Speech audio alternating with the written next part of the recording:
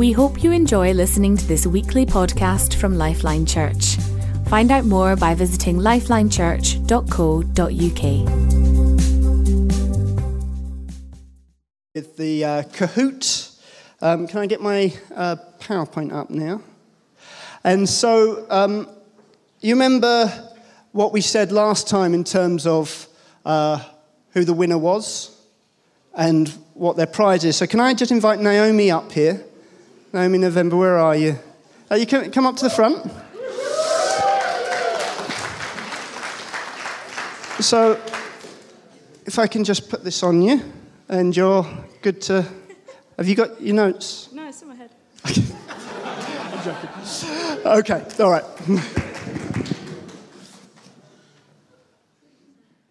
I was disappointed. I thought she was going to be freaked out.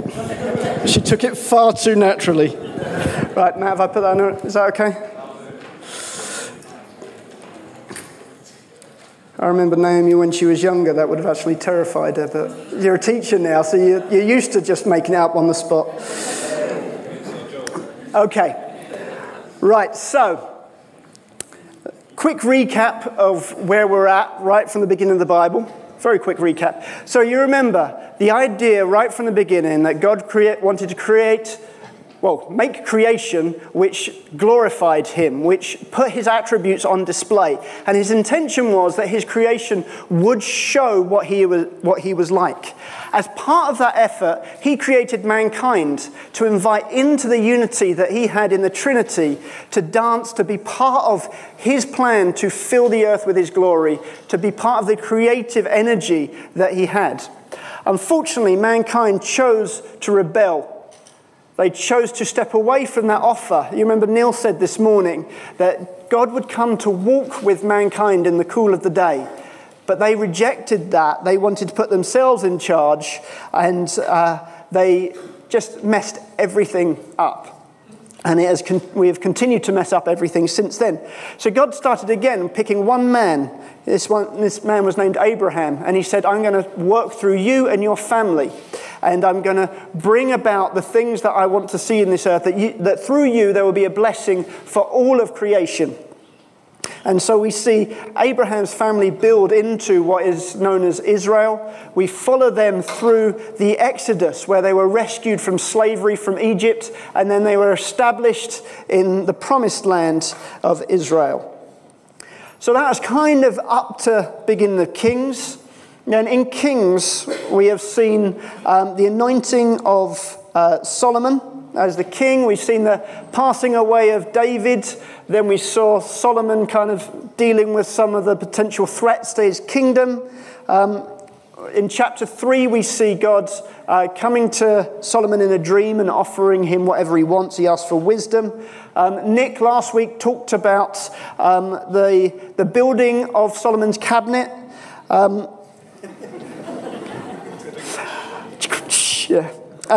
And then the preparation for the building of the temple.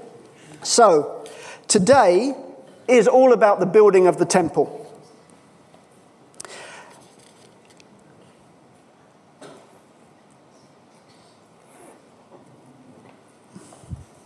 Now, be with me in a second.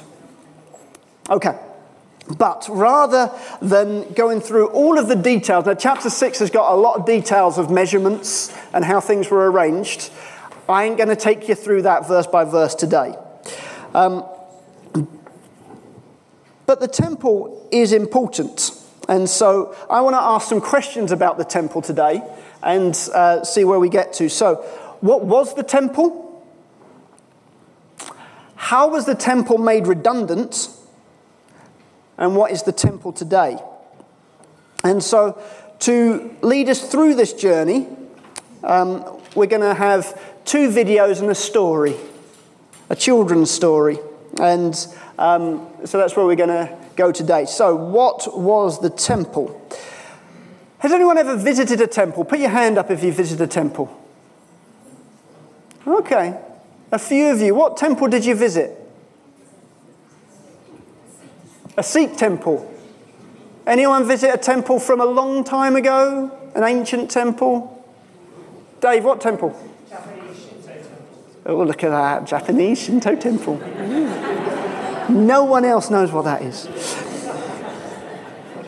It's not something that features in our day-to-day life, temples. They tend to be of other religions or ancient.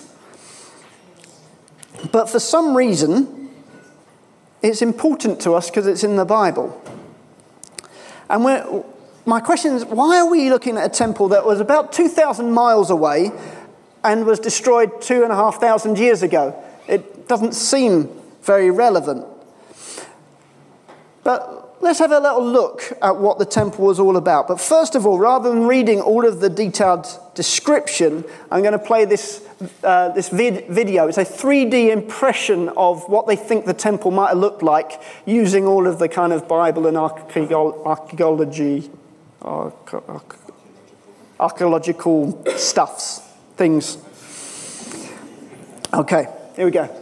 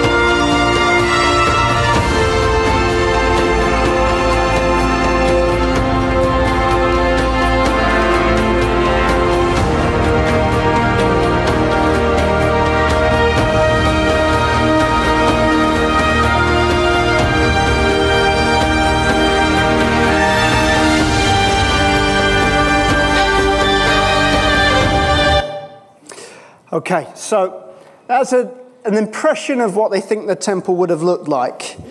Much more interesting than listening to me read the verses about it. So the idea of the temple was kind of a super upgraded version of the tabernacle, which was a tent of meeting which Moses built. And so Solomon then built built the temple. And the temple was meant to point back to Eden, but it also pointed forward to the new covenant. So let me give you some ideas of how it pointed back. So You remember in the beginning, God made the earth to show his glory, put his attributes on display. He invited mankind into that plan and into that intimacy with him. There was no pain, there was no suffering. God's space and our space completely overlapped. But then man decided they didn't want God to be in charge. They wanted to promote themselves. They took the throne. It was a coup to take over instead. Now, sin cannot exist where God is. So it forced the realms apart, the dimensions apart. And humans were banished from the garden. They were told, you have to go. And they went eastward out of the garden, it said.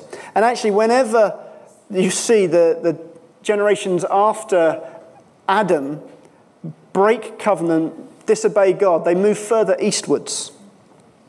And so it says here that after he drove man out, he placed on the east side of the Garden of Eden cherubim and a flaming sword flashing back and forth to guard the way to the tree of life. So that the tree of life was the center of the Garden of Eden. And so there's lots of different artists' impressions, but that idea of there was a very clear keep out.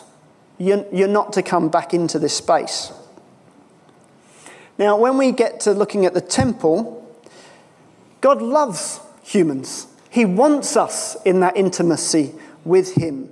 So Moses built the tabernacle and Solomon turned it into a temple because he wanted to invite us and he wanted to dwell in amongst us.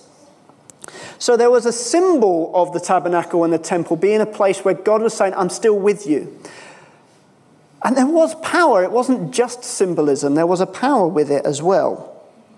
And so some of the kind of reminders we see, you've got pictures of fruit trees and models of fruit trees reminding us what Eden was like. You had the menorah, which showed the tree of life and the light coming from the presence of God. Even the way that the Garden of Eden, so kind of imagine those two trees represent the Garden of Eden. They were pushed out eastwards, and the cherubim and the flaming swords were put in front. The way that the tabernacle and then the temple was set up was pointing in the same direction. So that to come back into the presence of God, come back into Eden, you had to progress westward towards the Holy of Holies, which is the hot spot within the tabernacle and the temple.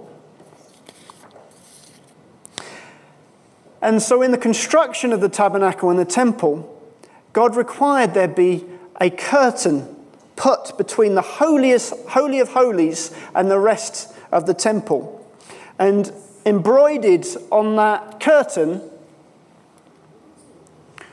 was the picture of the cherubim and the flaming swords. It was like a big keep out sign. You can't come into this place. So there's a big challenge that God wanted to relate to his people, but yet because of their sin there was a blockage of it. So God had to come up with something to allow some point of connection.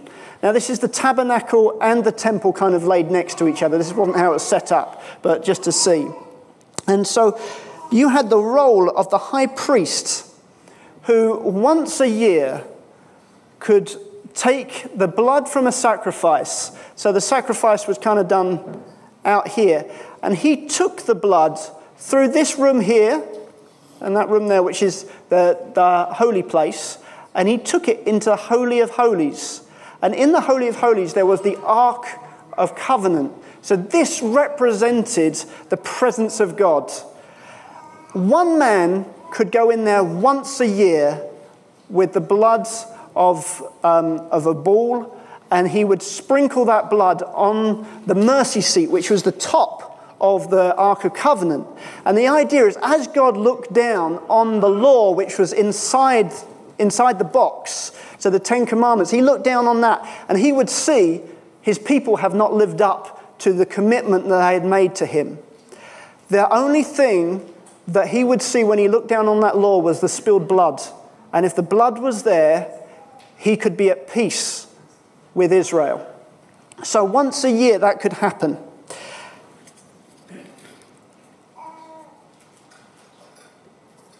Now, it's important that we understand some of this stuff because the imagery and the temple language comes up again and again in the Bible. And so I wanted to take a bit of time to kind of explain what was going on in this. The temple also points forward to the new covenant. So if you look particularly in Hebrews in chapter 8 and 9 and 10, there's temple language and imagery all over the place. So if you don't really understand how the temple worked, it's difficult to really grip this. And the writer of Hebrews uses lots of terms to describe the tabernacle and the temple. He talks about them being a copy, a shadow, an earthly version of a heavenly reality. And he describes Jesus like the high priest who enters into the Holy of Holies, but not just once a year on the Day of Atonement to offer a sacrifice just for Israel, but Jesus went in not with the blood of animals, but with his own blood and offered it to God, not just for Israel, but for all of mankind, and not just for 1 year, but for eternity. And it says, "For Christ did not enter a sanctuary made with human hands that was only a copy of the true one. He entered heaven itself, now to appear for us in God's presence. Nor did he enter heaven to offer himself again and again, the way the high priest enters the most holy place every year with blood that is not his own. Otherwise, Christ would have to have suffered many times since the creation of the world. But he has appeared once and for all at the culmination of the ages to do away with sin by the sacrifice of himself." So this takes us to my next question. How was the temple made redundant? All of this stuff I find really quite complicated. And so I'm going to read you the story I read to my kids, which helps me kind of get this mind-boggling thing under control to some extent. So you're not going to be able to see all the pictures, so I found this video that kind of shows you the pictures, and I'll read it to you. "A very long time ago, right here in this world, there was a garden. In the garden, everything was wonderful. The world was full of laughing and playing and smiling and fun. There was nothing bad, ever. There was no one sad, ever. And best of all, God was there. He made it all. He was in charge of it all. He loved it all. People could see God and speak to God and just enjoy being with God. It was wonderful to live with God. But then, one day, the people did a terrible thing. They decided they didn't want to do what God said. They decided they wanted a world without God in charge. God calls this sin. Sin spoils things. So sin has no place in God's wonderful garden. God said to the people, "You can't live with me in my garden anymore." And he sent them outside. To show the people they had to stay outside, God put some warrior angels in front of the garden. The angels were like a big keep out sign. Now, things were sometimes bad and people were sometimes sad. But people kept sinning because they didn't want God to be in charge. So no one could come into God's wonderful place. God said, "Because of your sin, you can't come in."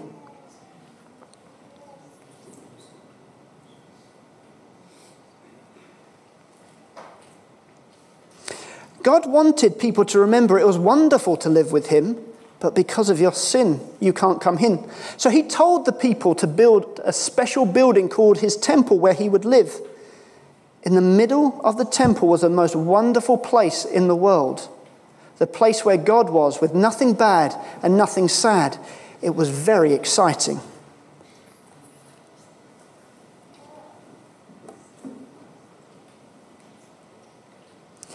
But then God told his people to put a big curtain around this wonderful place. The curtain had pictures of warrior angels on it. It was a big keep out sign. For hundreds of years, the temple curtain reminded people that God said, it's wonderful to live with him, but because of your sin, you can't come in.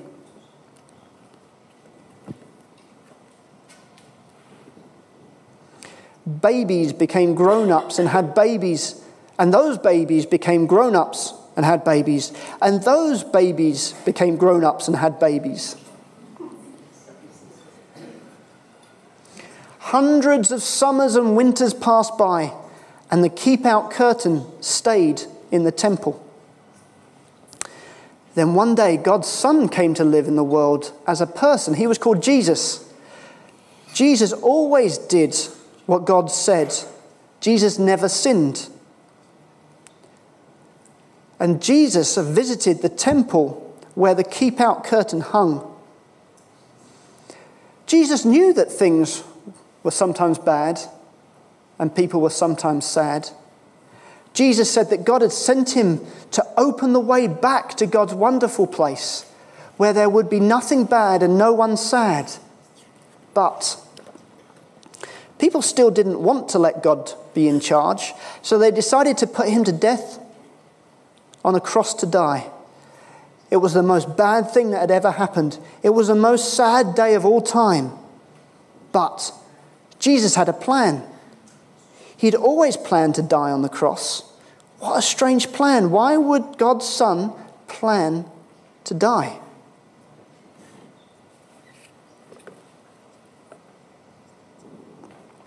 On the cross, Jesus took all of our sin. All the bad things we do and all the sad things they cause. Jesus took them all from us. And when he did, something amazing, astonishing, astounding happened.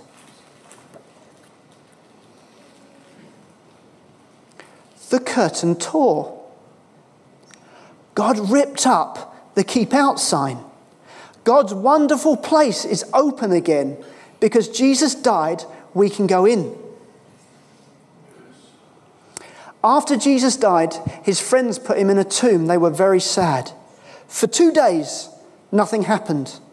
Then, the next morning, Jesus' friends went to see his body in the tomb. And it wasn't there.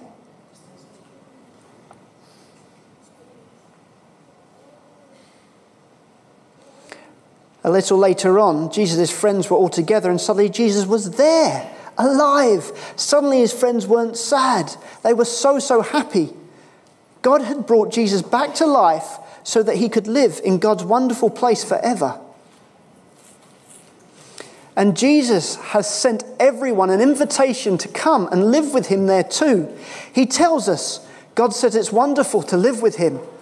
Because of your sin, you can't come in. But I died on the cross to take your sin. So all of my friends can now come in.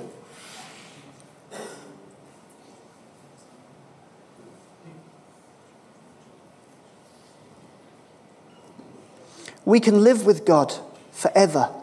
There will be nothing bad and no one sad. We will see God and speak to God and just enjoy being with God just as he'd planned. It'll be wonderful to live with him, and it's all because of Jesus.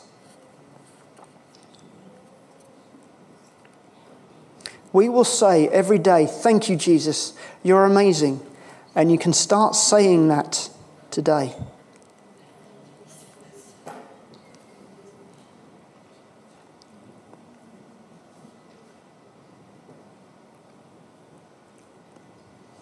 He ripped up the keep out sign.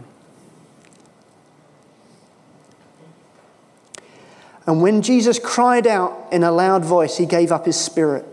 At that moment, the curtain of the temple was torn in two from top to bottom.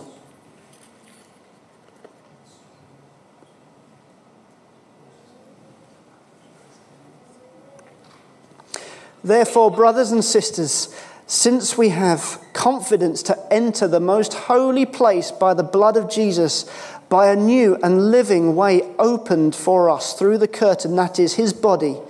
And since we have a great priest over the house of God, let us draw near to God with a sincere heart and with the full reassurance that faith brings, having our hearts sprinkled to cleanse us from a guilty conscience and having our bodies washed with pure water.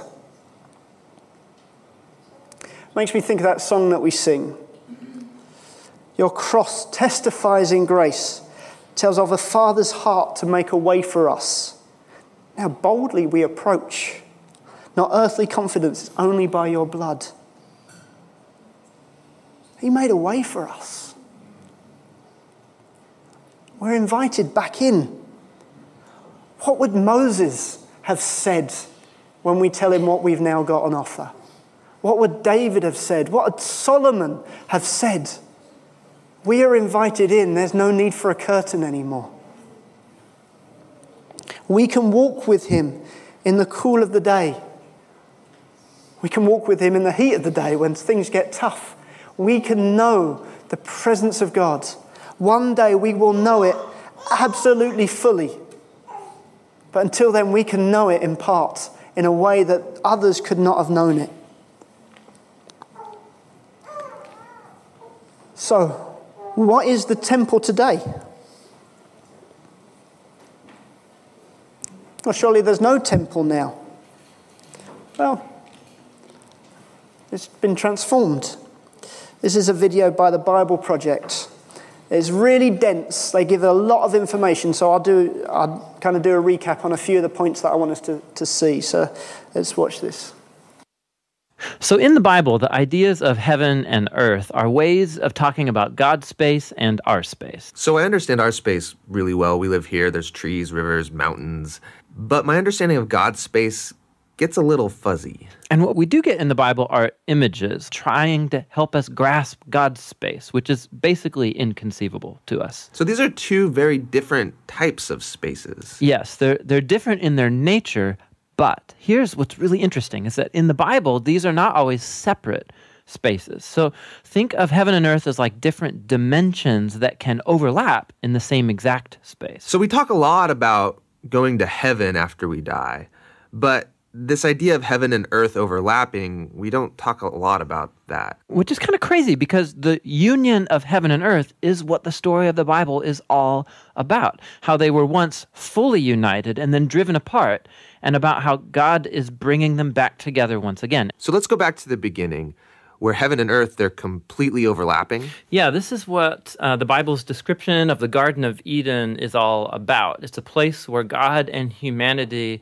dwelt together, perfectly no separation, and humans then partner with God in building a flourishing, beautiful world and so on. But as humans, we wanted to do things a different way. We wanted God out, and we wanted to create a world apart from him. Yeah, so we have these two spaces now. And the Bible actually uses lots of different kinds of words and phrases to refer to these two spaces to make a clear distinction. So you've said that these spaces can overlap, though. So explain how that works. Yeah, this is where we have to start talking about temples. Because in the biblical world, you experience God's presence by going to a temple. That's where heaven and earth overlap. Now, there are two types of temples described in the Bible. One is a tabernacle, basically a tent that was built by Moses. And the other was this massive building made by Solomon. And these temples were decorated with fruit trees and flowers and images of angels and all kinds of gold and jewels and so on. And these are designed to make you feel like you're going back to the garden. And at the center of the temple was a place called the Holy of Holies, which was like the hot spot of God's presence. Now we can go and be with God again. But not so fast, because the temple also creates a problem. So God's space is full of his presence and goodness and justice and beauty, but human space is full of sin and injustice and the ugliness that results. So how do these spaces overlap if they're so different and they're in conflict with each other? This was resolved through animal sacrifice. Yeah, that's kind of weird. What do animal sacrifices have to do with this? Yeah, the idea is this.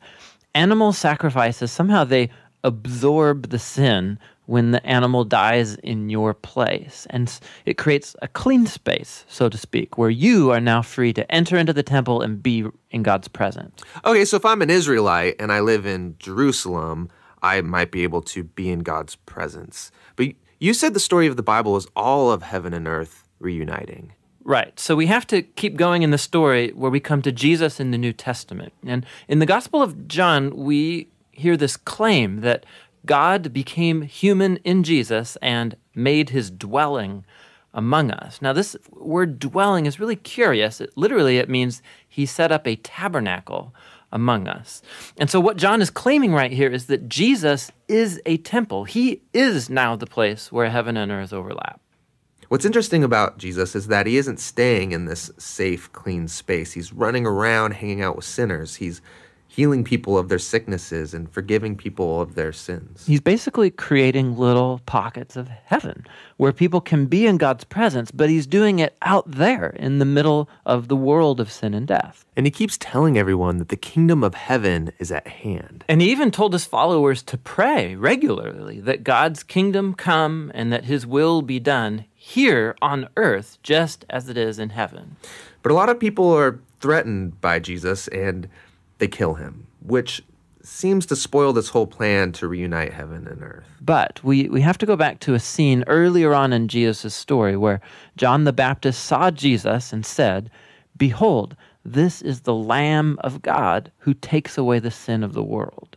So Jesus isn't just talked about as being a temple, he's also talked about as being the temple sacrifice. Yeah, so the cross is now the place where Jesus absorbs sin to create a clean space that is not limited like animal sacrifices. Jesus' sacrifice has the power to keep spreading and reuniting more and more of heaven and earth. And this is all really great, but it leaves one big question in my mind, which is, what happens when I die? Don't I just fly over to God's space to be with Jesus? Yeah, so a few times in the New Testament, we learn that Christians will be with Jesus in heaven after they die, but that is not the focus of the Bible's story. The focus is on how heaven and earth are being reunited through Jesus and will be completely brought together one day when he returns. So in the book of Revelation, we get this beautiful image of the Garden of Eden, now in the form of a city, coming to end the age of sin and death by redeeming all of human history in a renewed creation. And God's space and human space completely overlap once again. Okay, I don't know how many times I've watched that video. I still am overwhelmed by the amount of information that comes through it. Now, by the way, I've made this video available. It'll be on the kind of all of the King's repository on the website, along with some other temple-related stuff that I thought was helpful. So some of the key points that I'm drawing out from that. So the goal is the reunification and the union of heaven and earth. That's what God wanted. That's what he set up at the beginning. That's what things will look like in the end. So Eden was that space of overlap where God and humans dwelt together perfectly, and they partnered for a purpose together. The fall, we've seen, is the separation, wanting to do things our own way. The establishment of the temple is God providing an overlap space between God's space and our space, and the necessary role of sacrifices to absorb the sin so that we're able to go into that. Then when we see Jesus coming along, Jesus dwelt with us. He tabernacled among us. Jesus is the temple. And he can go out into the world and make other spaces where heaven is touching earth. Jesus was the sacrifice that absorbs the sin of the world, creating clean spaces, and those clean spaces keep growing. And one day, heaven and earth will be completely reunited. This is the gospel. This is what we are here for. So, what is the temple today? Well, we see Jesus is the temple. And so that's the verse that they quoted in the video. You even see Jesus in John chapter 2 talking about the temple being destroyed. And he said that this temple will be resurrected in 3 days. And I was thinking, well, this temple took like 40 years to make. You can think you can build it in 3 days. And it says, he was talking about his body. Okay. So that's a point that he kept on making. Jesus is the space where heaven and earth overlap.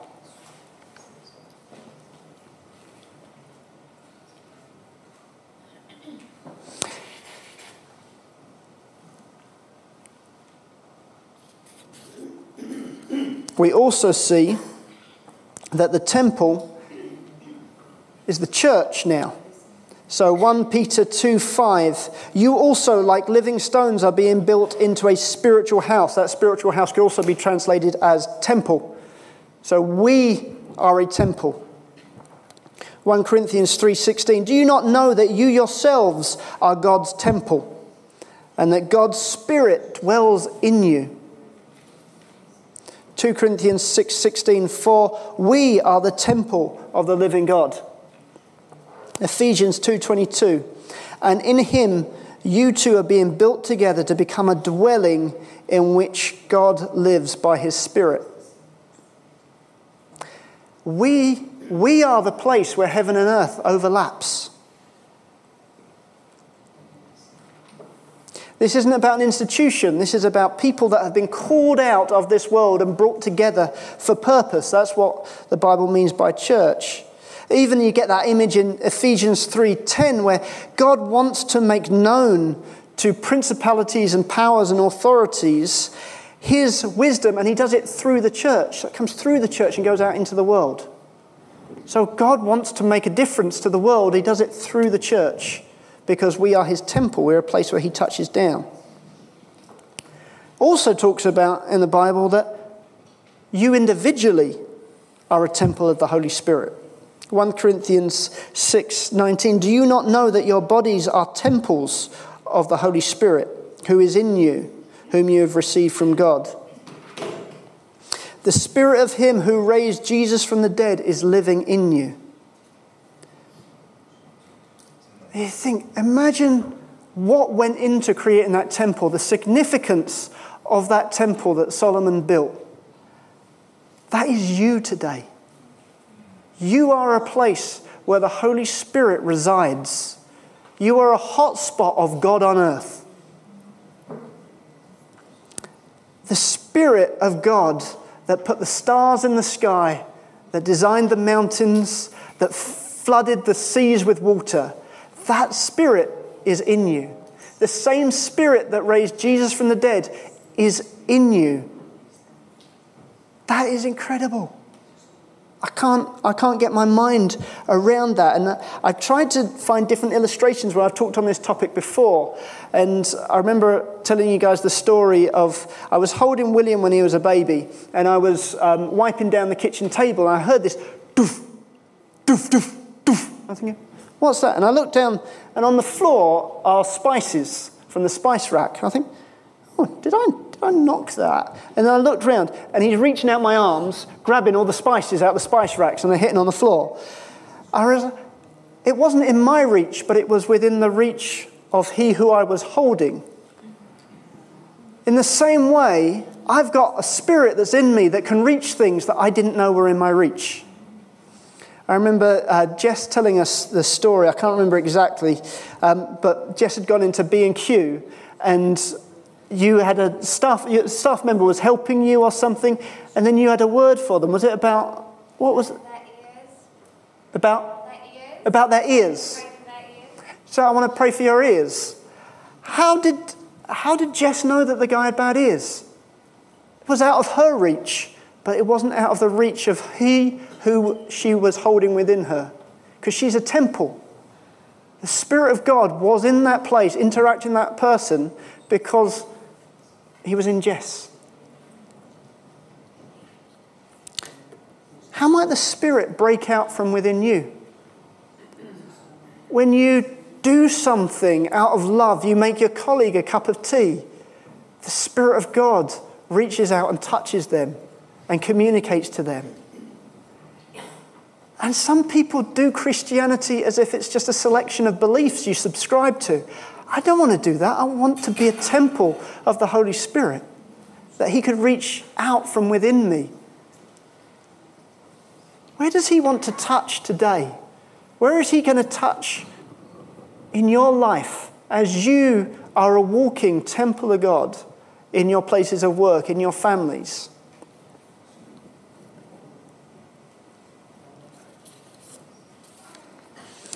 So jumping back into Kings chapter 6, if we use the metaphor of temple to think about us as a people, there are some certain lessons that I just want to pick out here. So I sent a message to Ficaret as a builder. I said, what do you make of the way that Solomon built his temple? And he came back to me and he said, the thing that I notice when it comes to building, you have to use lots of different materials. It can't be built all out of the same thing. You've got to have a variety of stuff for it to work and hold together. And so when I look around at this temple, I'm seeing lots of different materials. I see ones that aren't exactly the same as me. And it makes me wonder, am I willing to accept the differences in how God has pulled us all together? Just because you don't see things the same way as me, you don't have the same political stance as me, you support a silly team like Arsenal instead of West Ham, I mean, it's possible. But can my love for you overcome that? I'm not sure. But I need his help to be able to embrace all of you, because I don't naturally do it. Another thing we see in the way that Solomon built that temple, his diligence. He was down to the wire. There was no expense spared. There was no shortcuts. Do I have the same attitude in my role in building up this temple? Do I take the same diligence to it? Or am I just saying, oh, that's just Jacob, that's just who he is, or, oh, yeah, Rob, what can you do? Or am I saying, no, this is the temple of God.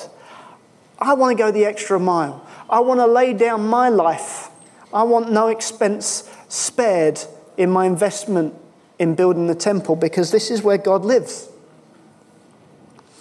There's a very curious bit in verse 7. In building the temple, only blocks were dressed at the quarry were used, and no hammer, chisel, or any other iron tool was heard at the temple site while it was being built. That's very impractical. But there was something about an awe of what they were doing that they didn't want to be banging away and making a noise with tools at that point. And it made me think, are there times that I make too much noise when I'm trying to build you, where I get a little bit over excited about my role in your life, where actually what I need is just to be silent and see what God's up to? Some of you might remember Mark McGrath teaching. He said, don't touch the ark. And so it's a story of when Uzzah tried to protect the ark when it was being moved by David. And he reached out his hand, he tried to steady it. And Mark's point was, how often in life do we underestimate that God is alive and well in someone's life, and we reach in haphazardly to try and correct or make a judgment? Taking time to think, God is up to something in every human life. And it's a joy to be able to participate, but it doesn't depend on me. So I want to make sure that I'm in line with what God's doing. I'm joining in his invitation to be part of his continued creation and not trying to do things on my own term. So appreciating the body. There's other bits in Corinthians where it talks about that.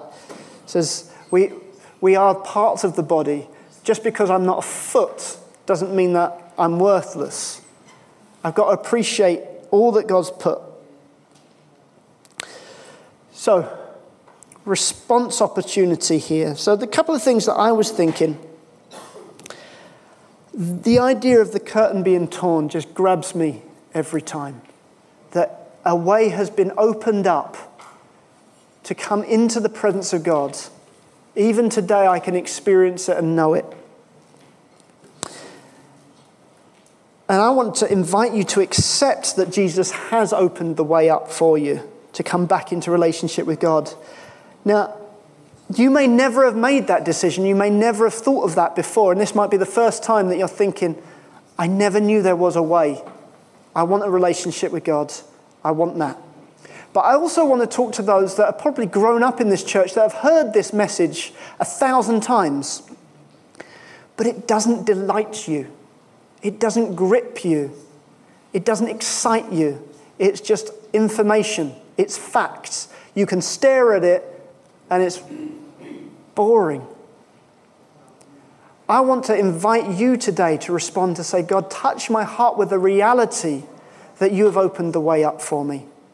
That I can be in relationship with you, not just play being a Christian, not just subscribe to a set of beliefs and moral codes. I can actually know God, be enjoyed by God, and enjoy God myself. Another thought for you is, how are you going to participate in the building of the temple this week?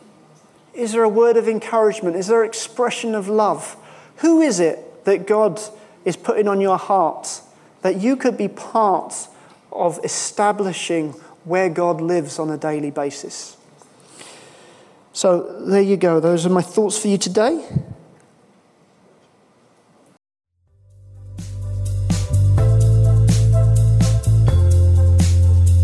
Thank you for listening to this podcast by Lifeline Church. We hope this message has been an encouragement to you. We are a relational church with a passion to demonstrate God's love to one another and our surrounding community in real and practical ways. We believe that God has called us to have an impact on our families, our communities, and our nation. We'd love to connect further with you, so please do visit our website at lifelinechurch.co.uk, on Facebook, lifeline.church.uk, or Twitter @LifelineUK.